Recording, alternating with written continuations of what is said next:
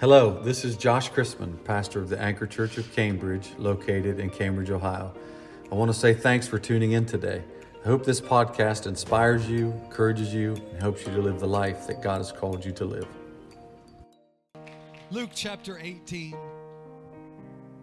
Luke chapter 18, and we'll start reading at we'll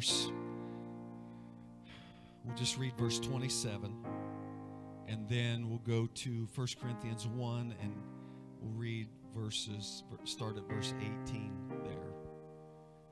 So good to see all of you in the house of the Lord this morning. Amen. Why don't we welcome our visitors today? Amen. We're glad that you're here. Or our guests. They are our guests. They're not necessarily just visitors. Amen. Visitors come and see and maybe never return, but guests are welcome anytime. Amen. So we're glad that you're here this morning, and glad for everybody that's come to be with us in the house of the Lord. And pray that the Lord would touch you in a supernatural way, bless your life, bless your day today, minister to you in whatever capacity that's necessary to bring His will to pass in your life. That's our prayer today. Amen. How many want that for their life? Amen. And if you're here this morning and you have a need in your life, I feel like that you came to the right place today. I feel like the Lord is going to move in such a way that He's going to meet every need in the house. I got one yes, sir. Somebody say amen. I believe whether it's physical, mental, emotional, spiritual, financial, in whatever area of your life that's failing, I believe that the Lord can touch you today. Do you believe that? If you believe it, say amen. The Bible says that the promises of the Lord are yea and amen. The preacher is the yea. There you go. There you go. The preacher is the yea. Amen. When the promise of God is spoken, whether it's through the Logos word of God or the Rhema, a working of the Spirit of God, our response should be amen. Our amen is the fingers with which we reach out and grab what's being spoken. Amen. And when the word is going forth and it's coming to you personally, and you can feel it impacting your heart in your life, it's your responsibility. Say, it's my responsibility to reach out with your amen and get what God has for you. Somebody say amen. That means so be it. I receive it. What He says, I receive it. I receive healing. Come on, let that be your word right now. I receive healing. I receive a touch in my emotions. I receive a touch in my mind. I receive a touch in my body. I receive a touch on my finances. I receive a touch for my family. I receive that a spirit of reuniting to my family. Come on, I receive it today. And in whatever area, Lord, you want to operate and move in my life today, I receive it. I'm open for it. I'm reaching for it today.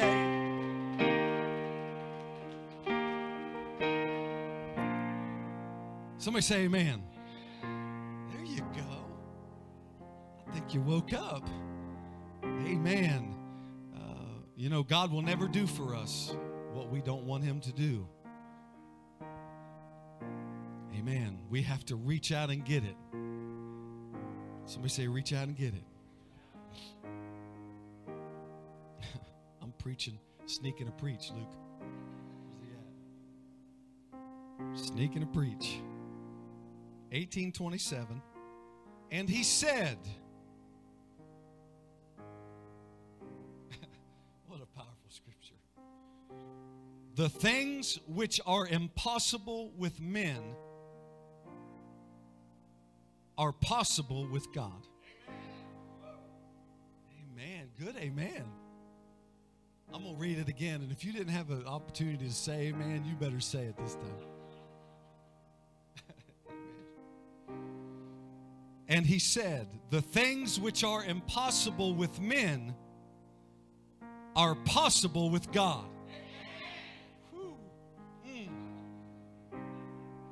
Amen. 1 Corinthians 1. Start reading at verse 18.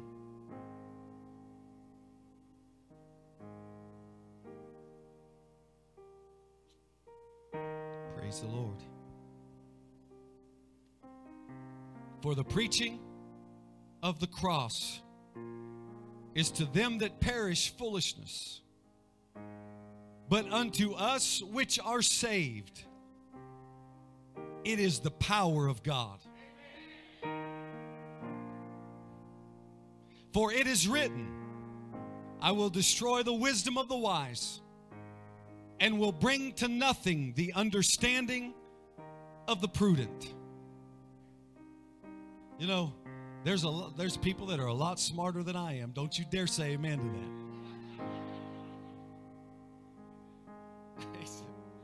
He's my brother, my blood brother. I guess he's allowed. Amen. But being smart or being wise in this world won't get you anywhere with God. In fact, sometimes our intellect, our mind can get in the way of what God wants to do. Somebody say amen. Where is the wise? Question mark. Where is the scribe? Where is the disputer of this world? Hath not God made foolishness the wisdom of this world? For after that, in the wisdom of God, the world by wisdom knew not God. It pleased God. Somebody say it pleased God. By the foolishness of preaching to save them that believe. If you're going to believe, it's going to be because somebody preached to you. How shall they believe what they have not heard? How shall they hear without a preacher? How shall he preach except he be sent? Amen. Thank God for the preachers. For the Jews require a sign, and the Greeks seek after wisdom. But we, somebody say, but we preach Christ crucified. Unto the Jews, a stumbling block, and unto the Greeks, foolishness. But unto them which are called, both Jews and Greeks, Christ, the power of God and the wisdom of God. Amen. I want to preach to you on this subject this morning. Jesus makes the impossible possible. Somebody say, Jesus makes the impossible possible. Amen. Let there be a shout right now. Come on, clap your hands to the Lord and just shout unto Him. Shout unto God with a voice of triumph. Lord, have your way in this house this morning. Lord, we give you high praise in the house of the Lord. We magnify you for who you are, God. You're a wonder-working God. You're a miracle-working God. And with you, in you, all things are possible. And we give you a praise in Jesus' name. In Jesus' name, you can be seated in the presence of the Lord.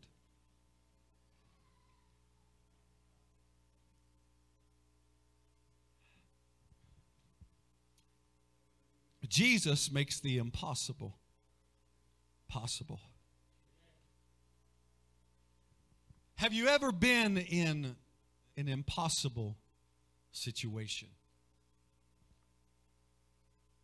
Amen. Have you ever been faced with something that you did not have the power to overcome? Amen. Life is filled with situations that we don't have the power within ourselves to change. Amen.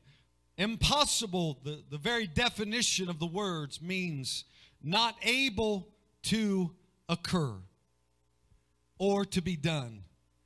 There's no chance that it will happen. Amen. Have you ever said that, speaking of a situation, there's this is impossible. There's no chance that this will be done. There's no chance that this will happen. Amen. Ever been in a sport event where or seen a sporting event where it seemed like one side was destined to win and the other side was destined to lose?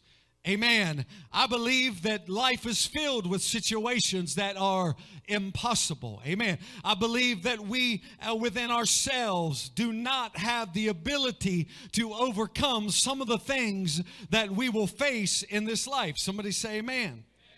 There are a lot of things in our lives that we can change. Amen. There's a lot of things that we do have the power over. Amen. We have the power over our choices. We have the power over our daily choices.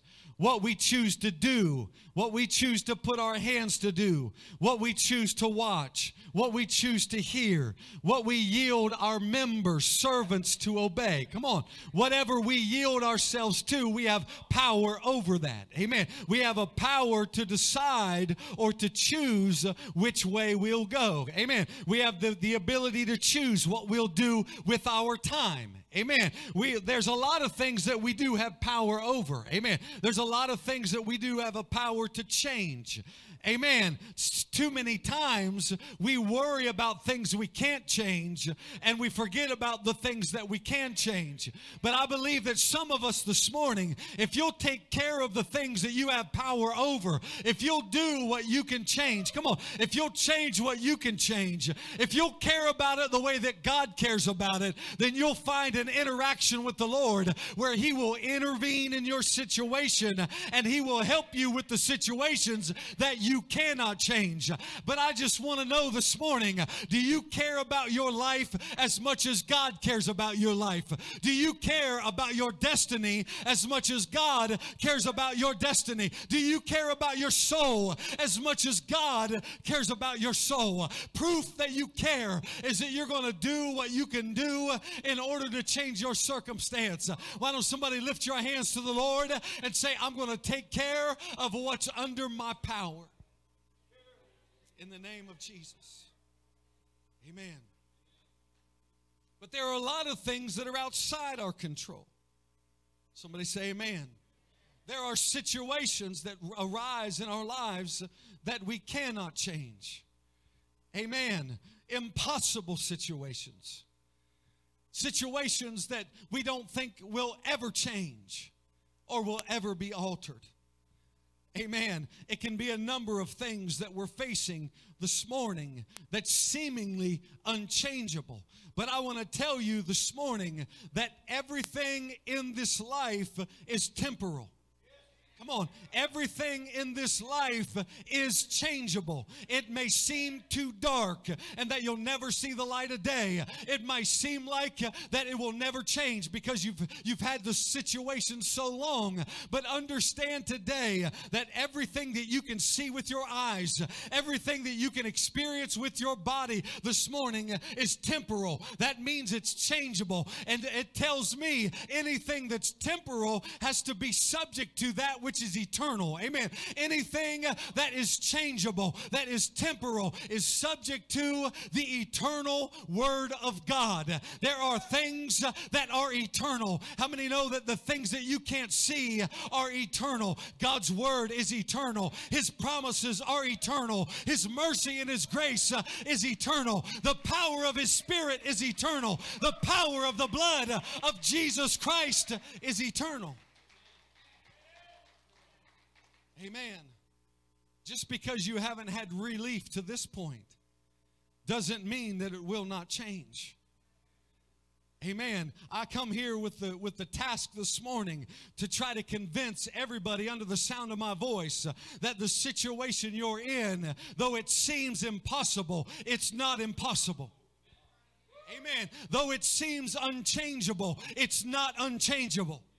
Come on. Though it seems like the darkness is too dark, that you'll never see the light of day, I come to preach this morning that there is a dawning of a new day. There is a new day ahead of you with God.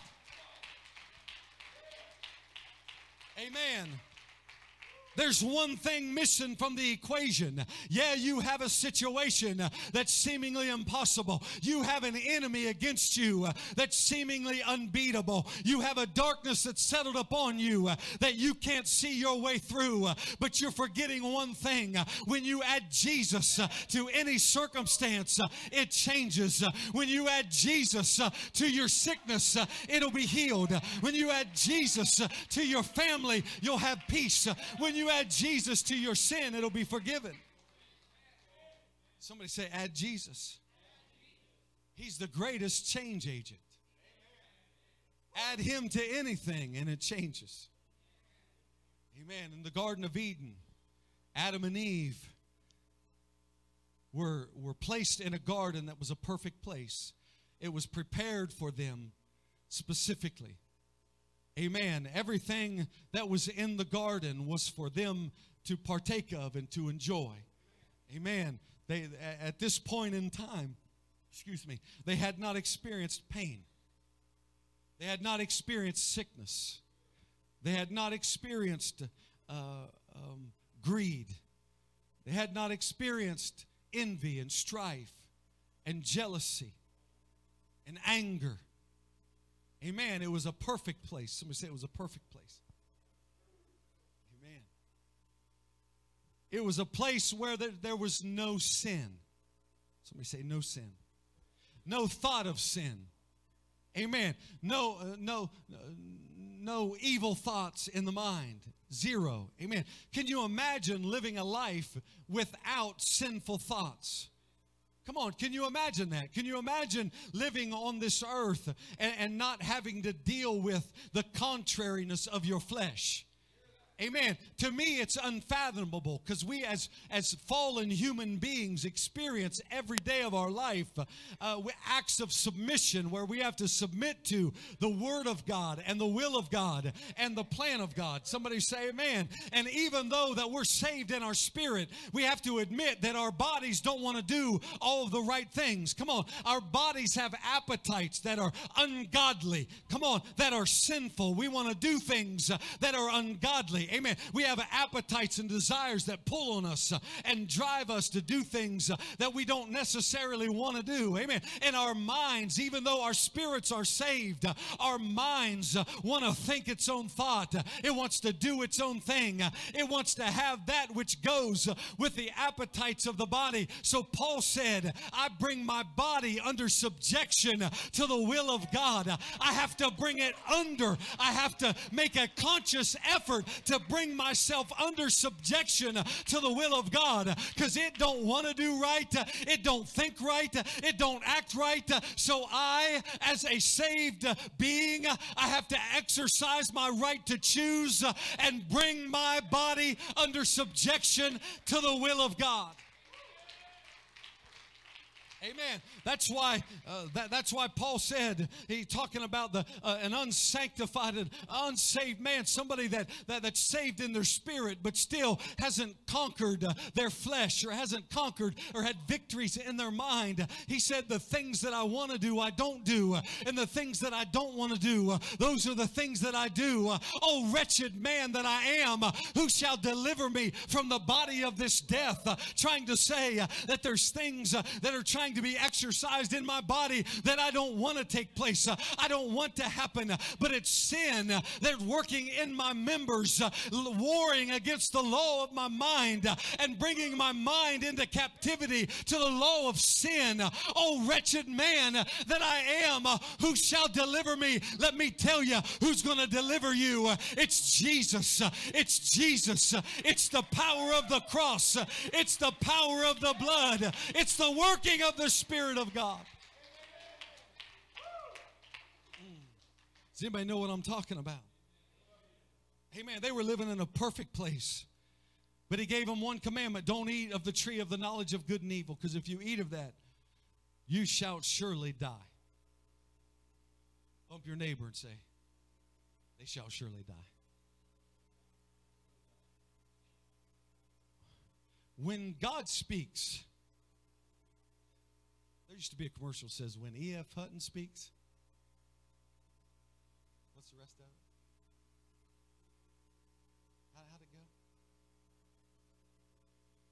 everybody listens. Right? Talking about the telephone. Oh, is it financial services? Well, I was like 5 when that commercial was out. So, when God speaks, we should take notice. Amen. When the Lord is speaking, we should sit up and take notice and try to understand what He's saying. He told Adam, He said, if you eat of that tree, you're going to die. Thou shalt surely die. Amen. Eve started hanging around the tree in the middle of the garden, the tree of the knowledge of good and evil. The Bible says that the serpent was more subtle than any beast of the field. Amen. How many know we know who the serpent is? It's Satan. Amen. It's that fallen angel. Come on. That fallen one that wanted to rise above the throne of God, wanted to be like unto the Most High God. He will ascend, he said, I will ascend. I will ascend above the clouds of the clouds of the north. I will ascend unto the mountain of God. I will, basically what he's saying is, I'm going to be God. Amen. I'm going to be worshiped as God. And the Bible said, Jesus said, I beheld Satan fall like lightning from heaven. The moment that he started thinking that he was going to overtake the throne of God or be like unto God, that he fell from heaven, and a third of the angels fell with him. Amen. They were cast into the earth. They were cast into a place that they cannot get free from. Amen. A fallen nature. And so he's more subtle than any beast of the field. It is his desire. The Bible tells us that the thief cometh not but for to steal, to kill, and to destroy. Amen. He's not coming just to have a tea party with you. The thief doesn't come in just to sit down and commune with you and make an acquaintance and have a relationship with you. He doesn't come in to be your friend. When the thief breaks in, it's his idea to steal, to kill, and to destroy. His motive is to take what you have, to destroy your life, and ultimately destroy your soul in hell. He started talking to Eve. Hath not God said that you can eat of every tree in the garden? Hath not God said that you can partake of it? She said, well, he said that we could eat of all the trees, but not this tree specifically. Yeah, that's like God. What do you mean, serpent? Well, he knows that if you eat of this tree, that you'll be like him. That you'll be like God, knowing both good and evil.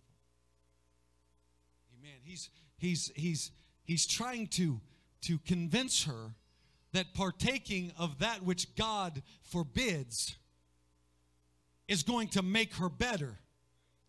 That it's going to further her life.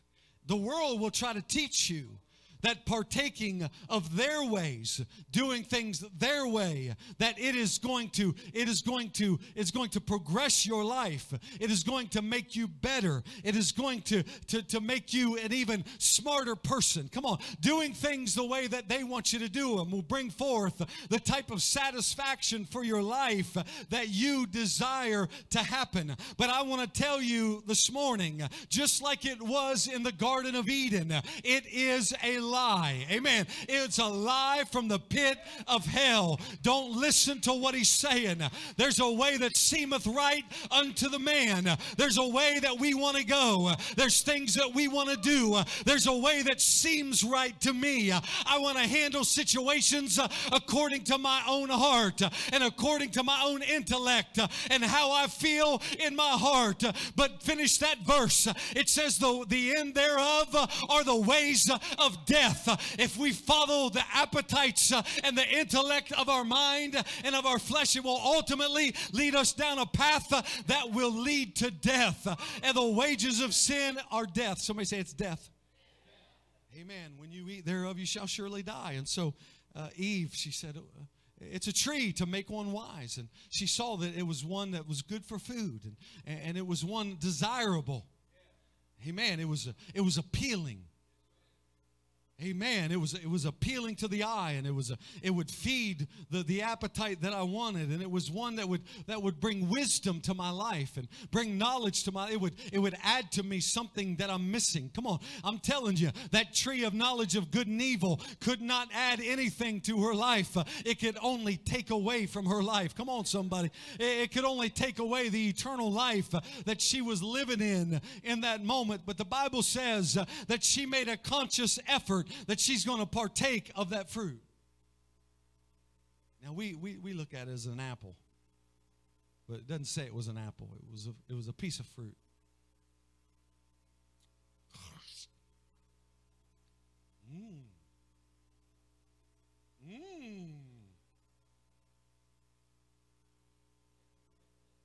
Man, that feels good. Man, that... God was holding back on me. Man, that tastes good. That feels good. That's right what I was missing. You know, there's pleasure in sin for a season.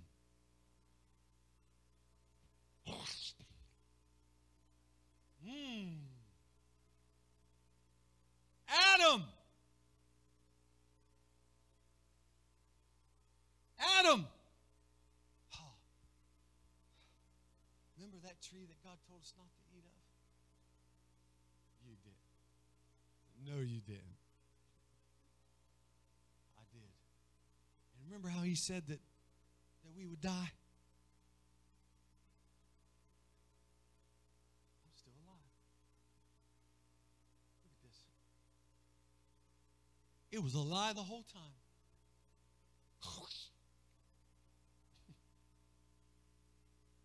Here. Why don't you take a bite? The Bible says that Adam, because he hearkened to the voice of his wife and ate of the fruit, the curses fell on him. Amen. It wasn't till Adam ate of the fruit. It wasn't till Adam partook of it, because the Bible tells us that God commanded Adam. God commanded the man when he made him, don't eat of that tree. Amen. But the woman that was with him ate of the tree. She was his concern. Come on. How many know that she was under his care? The fact that she ate of that tree was an indication that he did not clearly speak to her with the way that he should have about the command of God. Amen.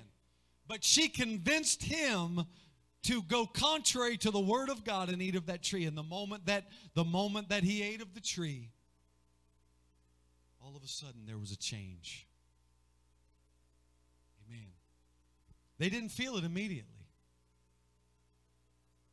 But the voice of God came calling unto Adam in the cool of the day. Adam, where art thou? When he heard the voice of God, he ran and hid from God. And he got fig leaves and covered himself. The Bible tells us up until that moment, they didn't even understand that they were naked. But after they had sinned and shame and sin and guilt had fallen upon them, now all of a sudden they understood that they needed a covering. And so they covered themselves to try to cover up their nakedness. Can you imagine stepping out before the Lord?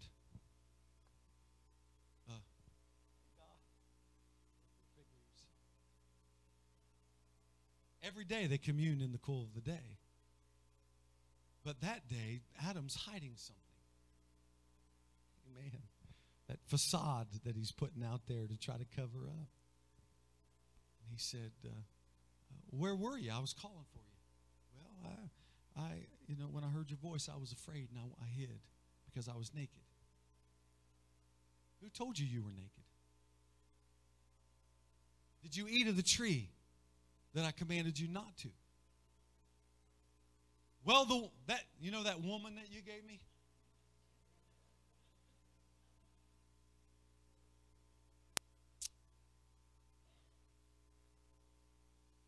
It's her fault. I didn't want to eat of the tree, but she brought it to me, and she ate of it, so I ate of it. Right? So he looks at the woman. Is this true? She says, that serpent. Right? Trying to cast the blame aside, trying to kick the blame to somebody else. That the reason that I did what I did was somebody else's fault. That it's somebody else's cause. It's because of what they did to me, or what he did to me, or what she did to me, or what they did to me that caused me. How many know that when we stand before God, He's not going to ask us why we did what we did necessarily. It's not going to be somebody else's fault, but that sin that's hanging upon us is going to be our responsibility. And so I don't care this morning necessarily about why it happened. We need to understand that if we have sin in our lives, it's our responsibility. It is our responsibility to own it, to own up to it. It's not somebody else's fault. It's not somebody else's responsibility. It's my responsibility to own up to my sin and my wrongdoings. And the only way that I can be forgiven is to confess it. Somebody say confess it. He passed down the curses. I'm spending too long with Adam and Eve. He passed down the curses to what had happened, the consequences of the sin. How many know sin has consequences? Amen. It brings up every time that we do something contrary to God's word. Wrapped up in it is a seed of death. Somebody say death. The Bible tells us that in one man, sin was passed upon all men, or death passed upon all men, for all have sinned. In one man, Adam. How many know in one decision that Adam made, death passed upon all men? Every man and woman born through the loins of human beings, they are going to have sin in their world. They're going to have sin in their heart. David said, I was born in sin and shapen in iniquity. Amen. When we're born into this world, we're born with a fallen mind and with a fallen spirit and with flesh that wants to do wrong. Amen. But how many know that after they sinned in the Garden of Eden, that God immediately began to speak to the serpent, and he began to talk about redemption. He began to talk about that child that's going to come. It's going to be the seed of a woman, and he's going to bruise, the devil's going to bruise his heel, and his heel is going to bruise his head. He's going to tread upon the head of the serpent. How many know that he was prophesying about that child Jesus that would come, who would be Emmanuel, who would be God with us, who holds within him a scepter of righteousness, and the power of God was with him. Somebody say amen. That even though that death passed upon all men, the Bible says that God always had a plan. God did not react to what had happened. The Bible tells me that it was planned from the foundation of the world. That the Lamb of God was slain from the foundation of the world. That tells me the moment that He created this thing, the moment He spoke it into existence, it was already written in the book. It was already in the plan and the purpose of God. He knew what would befall man in the Garden of Eden, and He knew what His plan would be to restore lost mankind. And I want to tell you, Jesus is the way, the truth, and the life. No man comes to God except through Him. Amen. Jesus said, I am the door that leads to the sheepfold. Everything that God is wrapped up in Jesus. Paul said in the book of Colossians that He is the image of the invisible God. He is the firstborn of every creature. Come on. By Him were all things made, principalities and powers and might and dominion. And He is above every name that is named, not only in this world, but in that which is to come. The power of God, the fullness of the Godhead dwelleth in Him bodily. All the power and the authority and the dominion of the Most High God is in the hands of Jesus Christ. It's in the hands of the one called Jesus. If you believe that, clap your hands to the Lord.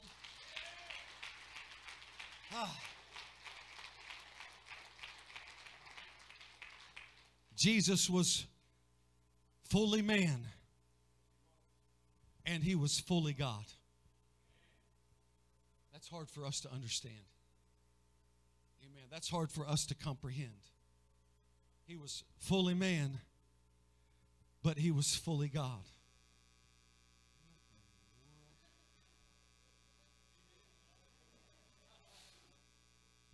Glory. I just got a new revelation. Became a little more clear. I can see it now. Man. Somebody say fully man and fully God. He was born to a woman. How many know that the Holy Ghost overshadowed Mary? And that child that was conceived in her was of the Holy Ghost. Amen. And the Bible says the angel told Mary, thou shalt call his name Jesus, for he shall save his people from their sin. Amen. It was the plan of God to robe himself in flesh and to walk as a man. Come on.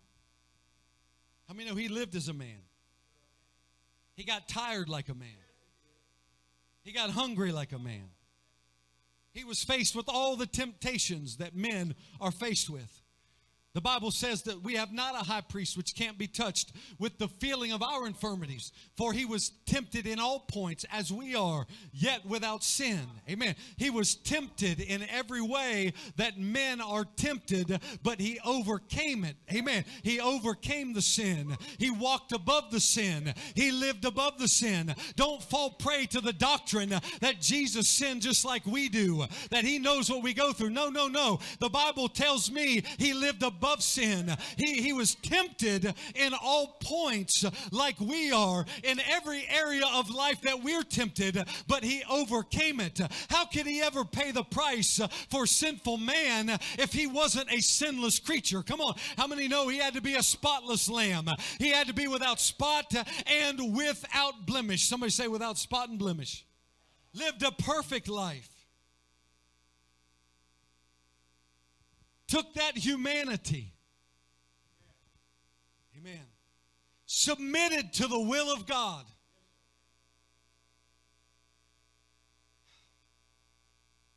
He had to submit to the will of God. As he was praying in the Garden of Gethsemane before he went to the cross, the Bible says that he was heavily burdened. He was in anguish in his spirit because he knew what he was about to encounter. And he prayed. And I believe it's his flesh praying.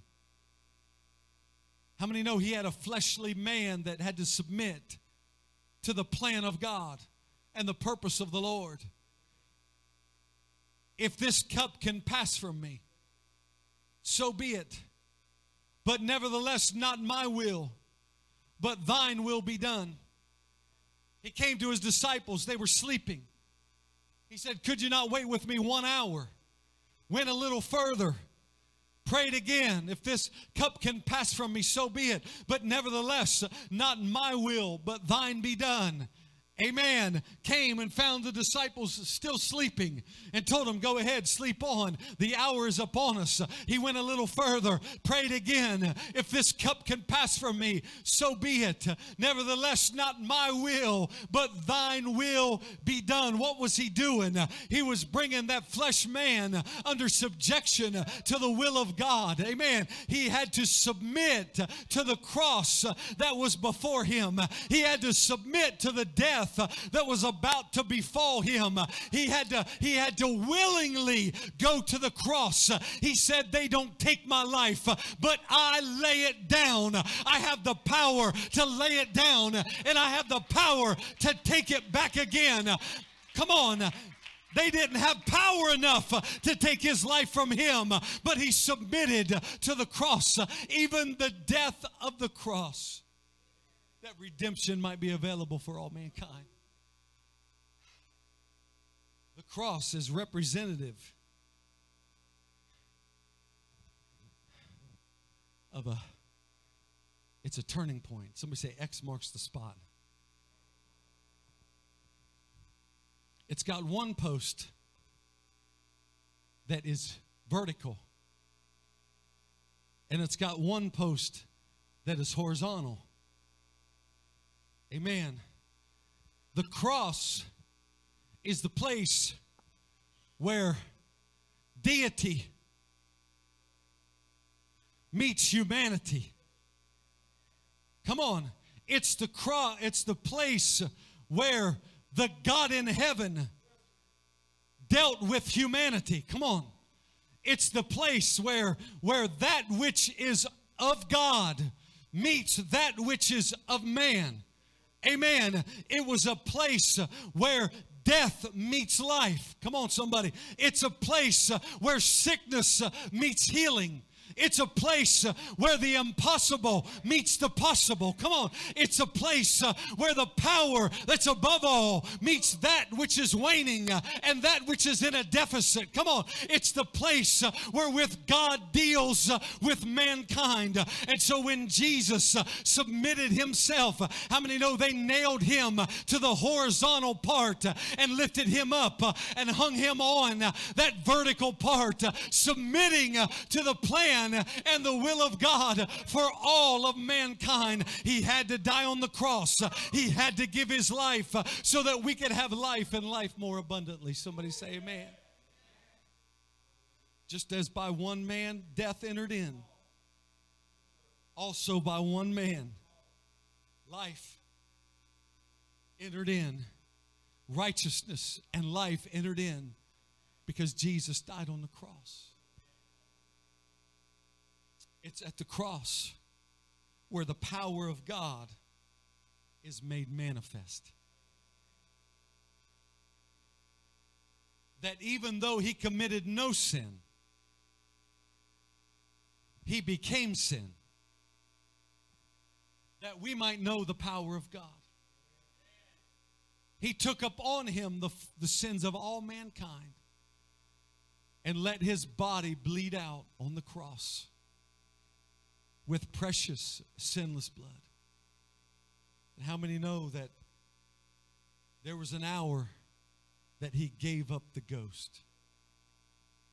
Somebody say he gave up the ghost.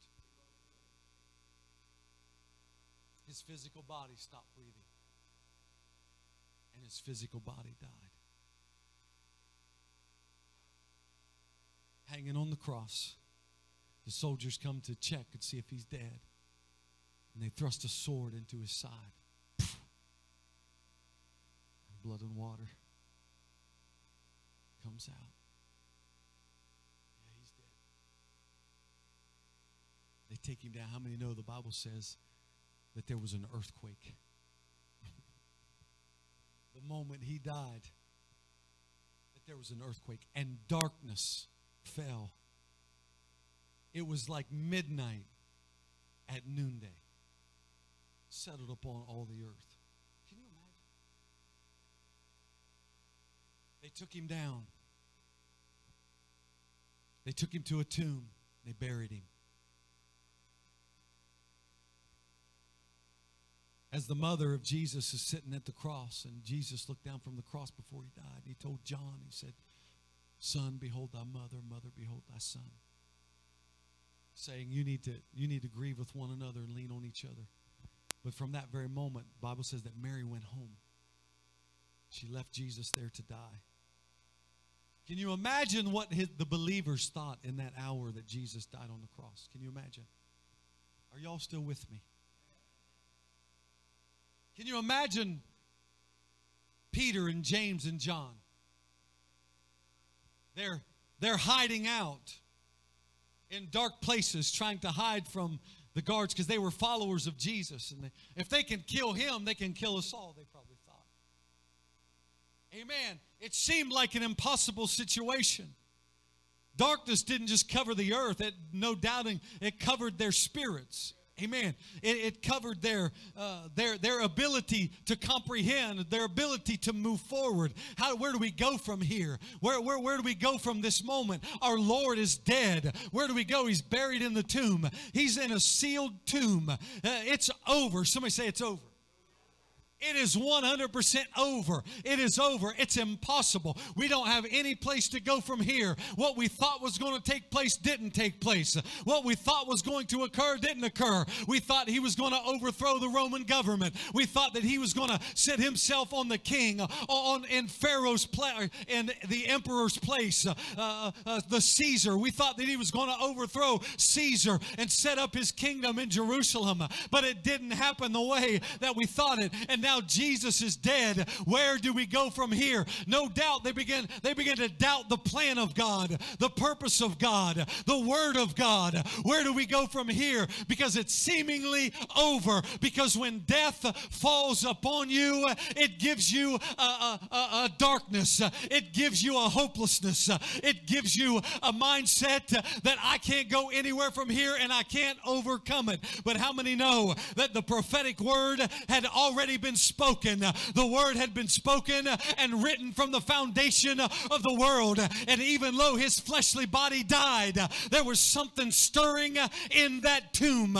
There was a word of God that still hadn't come to fruition. But before he ascended, the Bible says he first descended into the lowest parts of the earth and preached the captives free. Those that had died before Jesus came were held in a place where he could go to them and preach to them, and they could believe the saving gospel of Jesus Christ. Amen. But on the third day, he came back into that tomb and picked up his body, and the angel kicked that stone out of the way, and Jesus stepped forth out of the stone with resurrection power, with power over death, power over sickness, power over every power of the enemy. Amen. When he overcame death, he overcame everything. But how many know that the death could not hold him? That's why Paul said, "Oh death, where is thy sting? Oh grave, where is thy victory?" Because Jesus Christ has won the victory. He has won the victory. He's paid the price, and he has the power of God in his right hand.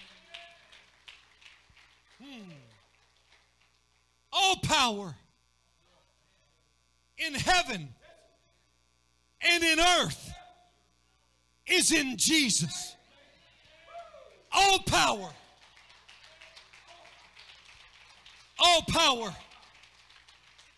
in heaven and in the earth is in Jesus Christ. God has highly exalted him and given him a name that's above every name, that at the name of Jesus, every knee shall bow, of things in heaven and things in the earth and things under the earth, and every tongue shall confess that Jesus Christ is Lord, to the glory of God the Father. Understand today that he has all power in his hand. All power.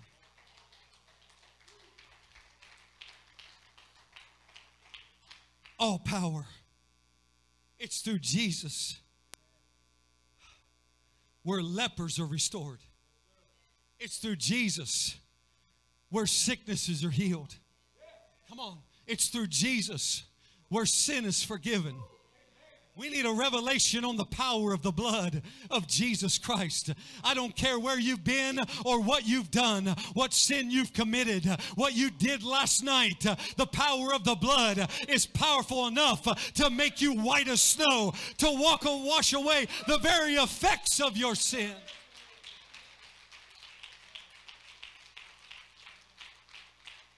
The wages of sin is death. But the gift of God is eternal life through Jesus Christ, our Lord.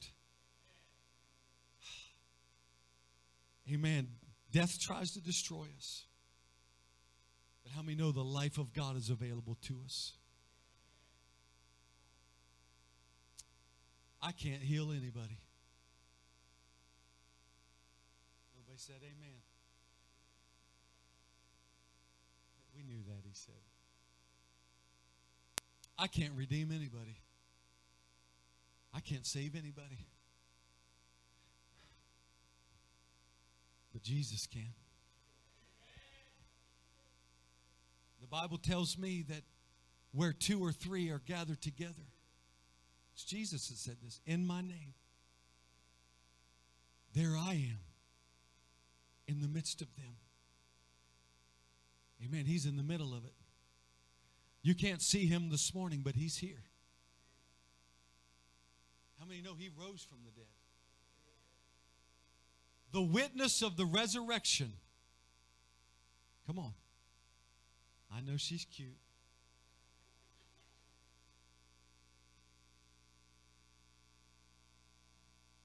Everybody's eyes went.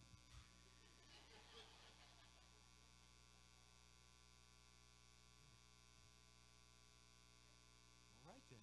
What am I, chopped liver? I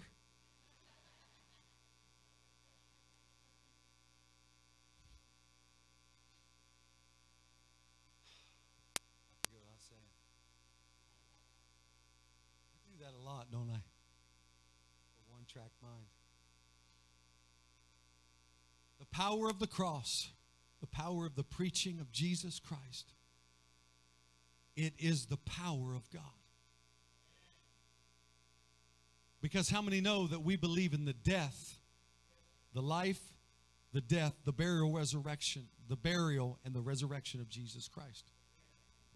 The preaching of the cross is the power of God. This is not a myth. This is not an old fable that was told. The men that wrote these scriptures were actual men, and they were eyewitnesses of his glory. 500 of them at one time saw the resurrected Jesus Christ. All the disciples were sitting in one place after they had heard that he had resurrected, but they had not saw him yet. And they're sitting and they're talking about all the things that they had heard, and all of a sudden, here he comes.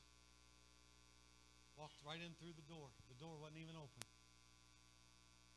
Walked right in, sat with them, talked with them. They could see the nail scars in his hands and in his feet. Read it. It's a glorious story. He told Thomas. He said, Thomas, because Thomas was having a hard time believing. He saw what they did to the Lord. He said, behold, my hands, my feet. Reach forth your hand and put it in my side right here. Because spirit hath not flesh and bone as you see me have. And he said, blessed are your eyes, Thomas, for you see.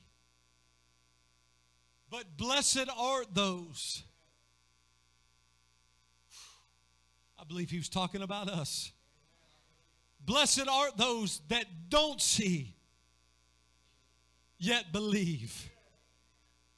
Amen. I want to tell you this morning that he is resurrected. Come on. He's not in the tomb in Jerusalem anymore. He's not dead in the grave. They tried to kill him, but they can't. He said, destroy this temple, and in 3 days I'll raise it up again. Amen. They tried to destroy him, but in 3 days he rose from the dead with power in his hand. He is resurrected. He is ascended up on high. He has sprinkled blood upon the mercy seat. He has sent back the Comforter, which is the Holy Ghost. He said, which will testify of me, which will bring revelation of the knowledge of who I am. Come on. How many know that all of that has taken place, and we have the ability to access heaven through the name of Jesus Christ and through the price that was paid on the cross? Stand with me all around the building.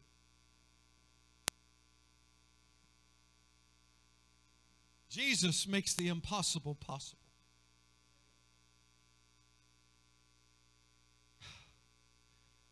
Overcoming the greatest enemy that man faced, which was death. How many know the greatest enemy was death? Death is more than just this body dying. It's eternal death.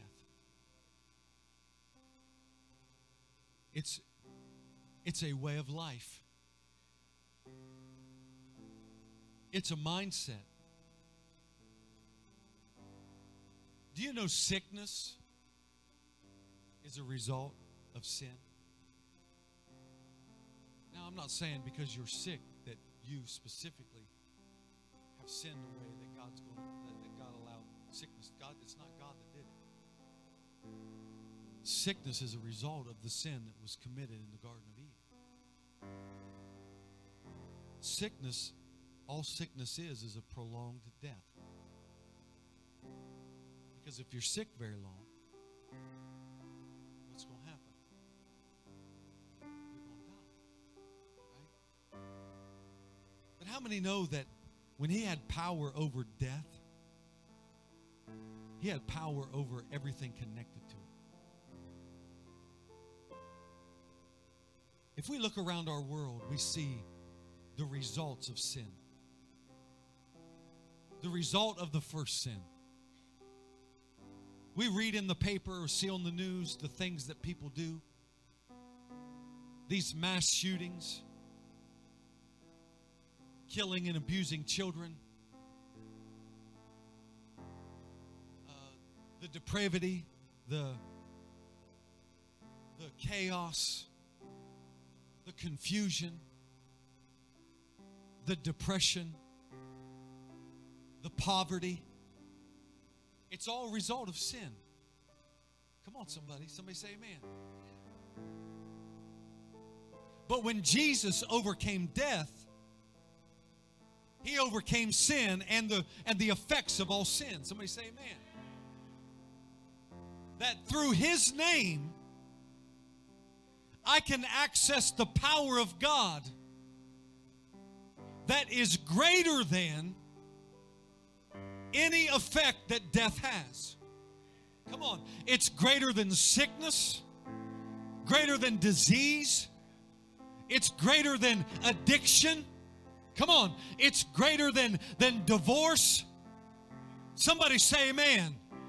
It's greater than the lifestyle of your lost loved one. It's greater. The power of the cross is greater because it's the picture of the cross that gave us victory over the impossible. I want to tell you today, because what Jesus did, that which was out of your reach, that which was untouchable, that which you could not obtain or could not access, has become available to you through the blood of Jesus Christ and his death on the cross.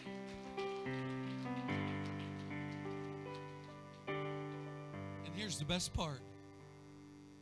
You don't even have to really do anything but believe him for it. You don't have to have lived a perfect life to get the blessing of God. A lot of people, somebody just told me in the last 2 weeks, I'm just waiting until I get my life straightened out and then I'll come to church.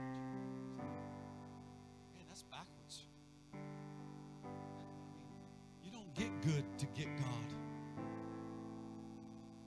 You get God to get good. Amen. You get God to become. It's his power. It's his name. I preached it this morning. The preaching of the cross to the world, it's foolishness. There are people that'll tune into the live stream and they'll think it's foolish what I'm talking about. They'll disregard it because it's uneducated. Amen. Because it doesn't go along with their philosophy. Amen. But how many know the cross don't go along with philosophy? Amen. To the world, it's foolishness. To the disputers of this world, it's foolish. But to us that are saved, to us that are called, it is the power of God. It's at the cross where you find the impossible is possible. It's at the cross you find deliverance for your sin. It's at the cross you find healing for your body. It's at the cross where you find deliverance for your family. It's at the cross where you find the blood to forgive you of your sin. It's at the cross where you find healing for your body, healing for your mind, and healing for your emotions. Lift your hands to the Lord right now. Close your eyes, every person, begin to pray.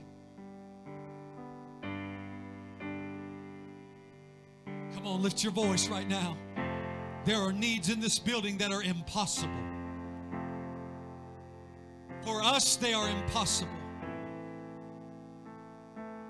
For us, they're unreachable. But for God, they are doable. Somebody say amen. Cancer disappear. I've seen metal plates dissolve. Don't you tell me he can't do it. He can do it. Don't you tell me he can do it. Come on. I've seen real life resurrection. Get your faith out of man. Get your faith off the doctors. Put your faith in Jesus right now.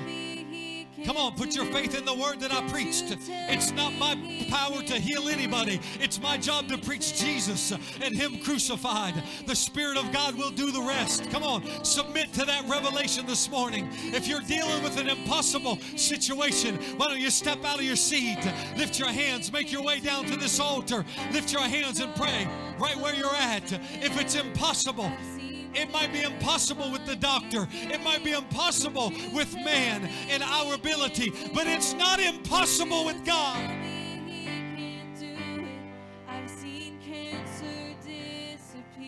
Come on, somebody. Is that addiction too big for you? Step out of your seat and make your way down to this altar.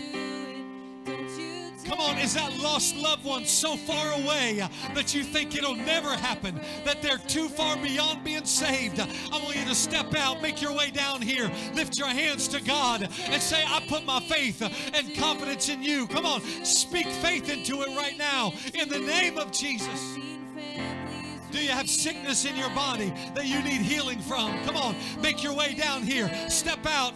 If you have diabetes that you're fighting, come on, step out. Come down here. Lift your hands to the Lord and ask Him to touch you right now. It's the power of God. It's the power of the name of Jesus. It's the power of the Word of God. Come on, if you have sin that you think is unforgivable, step out, make your way down here. Come on, lift your hands and begin to call on the name of the Lord. Promise keeper, light in the darkness, my God, that is who you are. Come on, come on, come on, church. Come on, respond to the word of the Lord today. Respond with faith. I believe it. I believe it. I don't put my faith in myself or my own ability. I put it in your hands. Come on right now in the name of Jesus. Promise keeper, light in the darkness, my God, that is who you are.